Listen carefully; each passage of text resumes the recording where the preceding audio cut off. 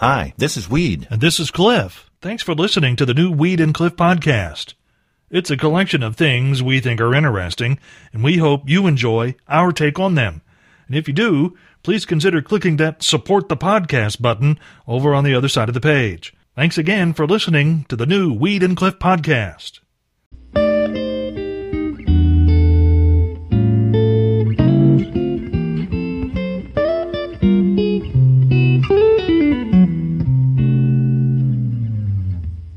Inside the world of NASA, there's new technology and science discoveries every day, but even this one is from an unusual suspect. Examinations of variations in star brightness last summer has discovered a new planet orbiting a different sun elsewhere in the galaxy.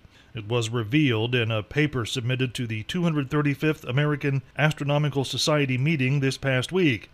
It's 6.9 times larger than Earth and is orbiting a binary star system some 1,300 light-years away. The data that found the star came from NASA's Transiting Exoplanet Survey satellite, but it was analyzed and pointed out by someone named Wolf Cukier. And while that sounds like the name of a great scientist, and he did co-author the paper that announced the discovery, but it's actually a 17-year-old kid from New York who interned at the Goddard Space Flight Center last summer. 17? 17, yeah. Let me think. When I was 17. Yeah. I mean, how long was he working there? Like 2 months. He worked there all summer. When I was 17, the job I had, it took me 7 days to find the men's room. And he found a planet. A planet, yeah. So what did you do for the previous 6 days when you had to go to the bathroom? I had a lot of water bottles. Oh, no. Oh, no. And embarrassing times. Water bottles and embarrassing times is what I had, Cliff. Yeah. A lot of folks don't carry cash, Cliff, anymore, but No, I'm among those. Yeah, I have maybe a couple of dollars, but no real cash. I think cash is wonderful myself. Well, yeah. But for some reason, doesn't seem to like me. Probably the only person in America that cash doesn't like. I read this morning, Cliff, last week at the Consumer Electronics Show. Yeah. Pampers came out with the Dirty Diaper Sensor and app. You go to their website, pampers.com, and download this sensor or this app, and you have to purchase the sensor. Okay. Do we really need this? That's my question. Because the other dirty diaper sensor that we have is our nose, and it's absolutely free. Well, I understand that. You probably aren't all that up to speed on diaper technology. No, it's not in my wheelhouse by no means. No. Am I missing something? Well, you know that stuff inside that is absorbent, shall we say? Yes. It's the technology of that now is that sometimes you can't really tell if it's wet or not. And so in order to, keep your kid from running around with a soaking wet diaper, you need to know. Although I would think, I can see that, and then on the other hand, I'm like, responsible parenting would dictate that you check the diaper, once every half hour or so. Yeah, I think a 14-hour break would probably be a touch too long there. Yeah. In some ways, the criminal justice system in the Far East is not at all like it is here in the U.S., and in other ways, it's just exactly the same as in some small towns you might hear about in, say, Florida. Certain crimes in Singapore are punishable by caning, which you might imagine hurts like the dickens because they're basically beating your backside with a big stick. And if you're sentenced to death in Singapore, execution will occur at dawn on a Friday by a process called long drop hanging. And perhaps yesterday that's why 46-year-old Isham Kayubi did what he did. Kayubi faces 4 charges of rape and sexual assault in Singapore, where the victims are 14 years of age or less. Now, it's pretty easy to think that a man facing whatever punishment goes with those crimes would have, at the least, a nervous colon. But reports say Kayubi did indeed ask to be excused from the courtroom for a bathroom break, but the Morning Roadshow department of Just in Time for Breakfast wants you to know that he didn't make it. And somehow he not only pooped his pants, he ended up with it smeared all over his shirt as well. Courtroom guards offered the man time to clean himself and change, But when they refused, when he refused, they went all toddler mommy on him, saying, all right, if you're not going to clean it, you're going to sit in it, and covered his chair in the courtroom with plastic so the hearing could continue. Even with a death sentence, Yeah. just in time for breakfast, rears its ugly head. It's like 2 days in a row we've talked about pooping your pants. Yeah, well, yeah. Let's try not to make it 3. Can we not make it 3? Please? Please? Maybe. Here's some news clips. It's, it's kind of happy and a little bit sad, I think, too. And what is that? Well, scientists now are working very diligently, and they Yeah. say someday Mm-hmm. they're going to come up with a pill for exercise. A pill for exercise. Yes. You won't have That's to interesting. exercise. You just swallow the pill, Okay. and that's all you have to do every day. And so basically this pill makes your body feel like it's been working out. And gives you the same It benefits. gives you the same fitness benefits as an actual workout. Now, if it works, Yeah. eventually it'll be amazing. Yeah. For me, Yeah. the big question is, will these exercise pills be bacon wrapped? Because if they're not, I'm really not interested in them, Cliff. No matter how good they could help me. I like a little bacon taste with Why my would they pill. not be bacon wrapped? Well, I mean, if exercise becomes a moot point because of this pill, you could basically wrap it whatever you wanted to wrap it in. there's no excuse, is there? You're exactly right. Well, scientist, get on that bacon wrap pill. They've done a huge study looking at the age when basically Yeah. you're the most miserable you'll ever be. What age that is. The- And it's extensive. I'm assuming they're taking all factors into account. Yes. All of the health issues that you could have to deal with, and all the financial things that you have to worry about, and your children and your job and all that. What age is it that you're most miserable? Well, let me just say, Yeah. it was a 30-year study where they studied 8 million people. So So it's- they've got some data on this. It's not like, they interviewed 25 people and here's the results. No. Okay. The age that you're the most miserable, 47. Really? Yes. That's surprising. Well, I thought so too. They say our happiness, Yeah. age-wise, is like a U shape. A U shape. When you're 18, you're Yeah. extremely happy. Okay. And then as you get older, you get Yeah. more and more miserable through your 20s, 30s, and 40s. Until you reach the bottom. At 47. The pit of misery is 47. And then you start getting happy again. And if you make it to 70, and that's the key, Yeah. if you make it to 70, Yeah. you're as happy then as you were when you were 18. And I'm crying BS on that one. Why would because you say I that? don't believe there's any way when you're 70 years old, you're as happy as you are when you're 18. I mean, when you're 18, Yeah. it's all just starting. When you're 70, Yeah.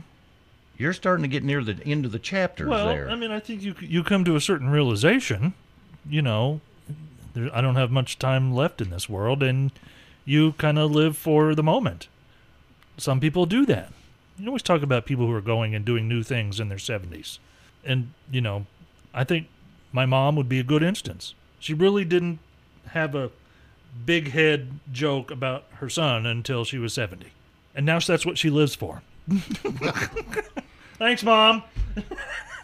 Cliff, I really hope that Yeah. that's not what I have to look forward to, though, when I'm 70, is coming up with big-headed jokes. You know what I'm saying? Well, you don't have a big-headed son, so that's you're true. probably safe. You'll have something else. Hopefully. Out of the mouth of one of our wonderful listeners, Cliff. Yes. He's famous, and I think, I don't know about famous words, but truthful words. What's that? We were talking about the age at which you're the most miserable, 47. Yeah. And we got a call that said, with legalized marijuana, you can be 18 anytime you want to be and be happy. right. So I hadn't thought of that, Yeah. and that's a good Yeah. way to look at it. There's a restaurant on Franklin Street in Evansville Okay. that I really, really, really like, except Yeah. for the small space they have trying to get into their booths. There's not a lot of room there. Okay. You just can't hardly get in there. And I think, and I've been into this place many, Yeah. many times, Okay. I think based upon the waitresses Yeah. watching my struggles to squeeze into the booth, that's why they don't waste their time telling me their vegetarian dishes that they have. I've been there several times, and I've heard them explain to other people around me the vegetarian dishes that the establishment offers. Not once have I ever been offered any of that. And that's okay with me. It's just a waste of time anyway. Yes. He's not going to order that. I'm never going to order that. Weed, if you're following the NFL postseason, you know that the Tennessee Titans, after a stunning win on the road in Baltimore over the weekend, are now just one win away from a shot at the Big Silver Trophy. And fans in Nashville will also know that the heart and soul of the Titans is its head coach, Mike Vrabel. And he wants you to know that thing he said last summer was only a joke. Two of his players, Taylor Lewan and Will Compton, produce a podcast called Bussin' with the Boys, and back in July, they sat down with their coach for a wide-ranging interview where they discussed Vrabel's playing days, his journey through the coaching ranks, through the New England Patriots organization, and now to take the top job in his first season with the Titans. And then Lewan asked the coach a hypothetical question: which body part would he cut off to win his first Super Bowl trophy as a head coach? Vrabel's reply was that he would use a knife to, shall we say, disconnect his private parts from his body. And then he said his wife would likely volunteer to do it for him. He now says he was just trying to make his appearance on that podcast last summer more fun. What could be more fun than that? Ever since we mentioned the fog, we've been getting a lot of pictures sent in by text message to us here. And it, our good friend, Nick from Otwell, he sent a picture in and said he's on Highway 61. Oh, over right around Pike Central High School? Yes. That general area? And he said it's really bad around that area this morning. Okay. And so, foolishly, I said, well, how bad is it over there, no. Nick from Otwell? You asked Nick from Otwell how bad the fog was. And did you see his response? I have not seen his response. Yeah. Wait a minute, hold on. He's going to go home and get his thong with the flashing lights. Yeah, that's... No. So if you're in Petersburg, I'd leave. No one wants to see that. Nobody wants to see that. Even if it is foggy. Well, Cliff, there's a company in Finland that's claiming, and I say that loosely, they're claiming they've discovered a way to make food from air. In Finland? Yes. So you can take air and turn it into food. That's what they're claiming anyway. Okay. And that way we can sustain ourselves as long as we have air. If we don't have air, it doesn't really make a difference anyway whether we eat. Well, that's true, because, if you can't breathe, it doesn't matter if you can eat or not. Doesn't matter. Yeah. Meanwhile, I did a little research, Cliff, and I found out that Mexico says it's going to stick with its idea of making wind from food. Here's Kelsey Ballerini. You talk about me doing stuff like that, and then there you go with a fart joke. The 2020 Chevy C8 Corvette Stingray. Yeah. It officially goes into production next month. Okay.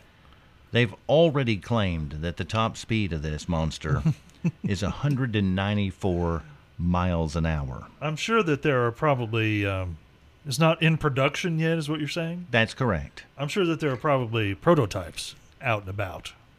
Not here, of course, but somewhere. Well, in Bowling Green.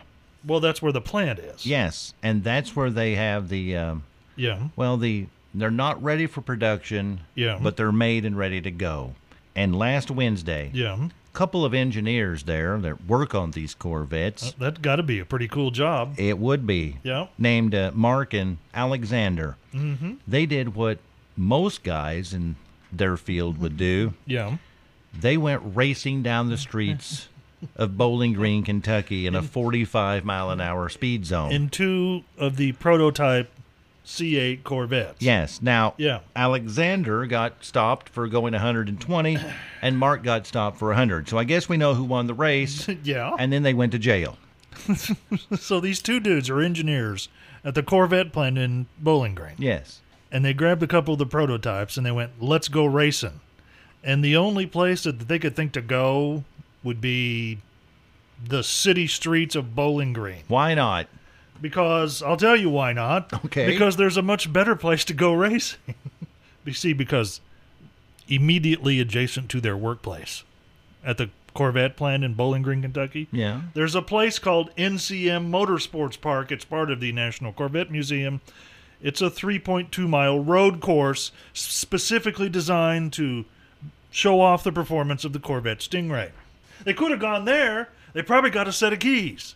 They could have just called over to the museum and said, we want to come over and run some fast laps. And they said, we'll leave the gate open for you. But no! Can't impress the chicks on the track, though, Cliff. They're not watching you. They could have raced in a closed track. But no, they got caught and arrested on. Everyone say it with me now. 1, 2, 3. Dumbasses. Oh, well. I mean, seriously, come on. I'm all for going fast, but I don't want to get arrested. And it was right there next door. Maybe they forgot. Really? Well, I don't know what their excuse is. Dumbass. Cuss cap. I don't know if this is a good idea or not, Cliff. What's that? Snoop Dogg's in the news. Snoop Dogg. Yes. We don't usually talk about the dog, but we got him on today. What's going on with Snoop Dogg? He made a sandwich Yeah. specially for Dunkin' Donuts' new menu. So Dunkin' Donuts has a new menu. Yes. And I've had like a, sausage biscuit kind of thing from Dunkin'. It's actually pretty good. But they got a new menu, and there's a sandwich from Snoop Dogg on this menu. I'm a little afraid to open that thing up and to see what's in that donut, Oh, Cliff. I can tell you what's in there. You know how Kentucky Fried Chicken has the 7 herbs and spices? Yes. Snoop Dogg sandwich heavy on the herbs. I wonder if his herbs glazed or not. Oh, no, that's your eyes after you eat it. Oh, yeah. Good point. In fact, it's just all herbs. It's a marijuana sandwich. Jimmy Dean. He's the answer to our Take It to the Bank this morning, Cliff. So, in addition to being a singer, actor, businessman, he was also the first guest host that Johnny Carson let step in when he needed to take a day off. On January the 14th, 1963. Wow. Yeah.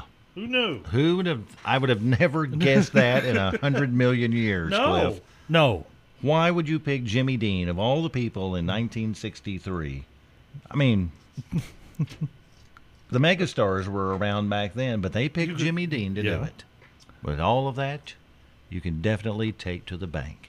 And how much did you say he was worth, Cliff? It was estimated his net worth at the time of his passing 10 years ago, $50 million. $50 million. Yeah.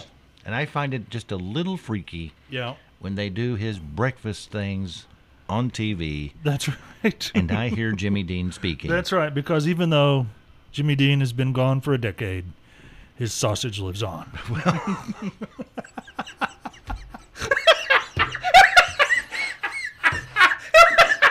I guess that'll be the last audio Take It to the Bank we do.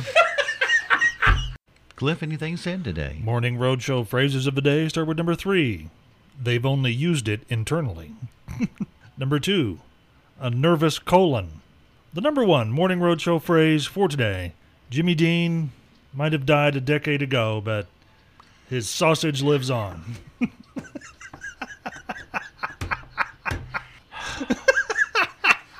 AP, take me away. If there's something you'd like to hear us talk about, go to weedandcliff.com and click the Contact Us button and send us a message. Thanks again for listening to the new Weed and Cliff podcast.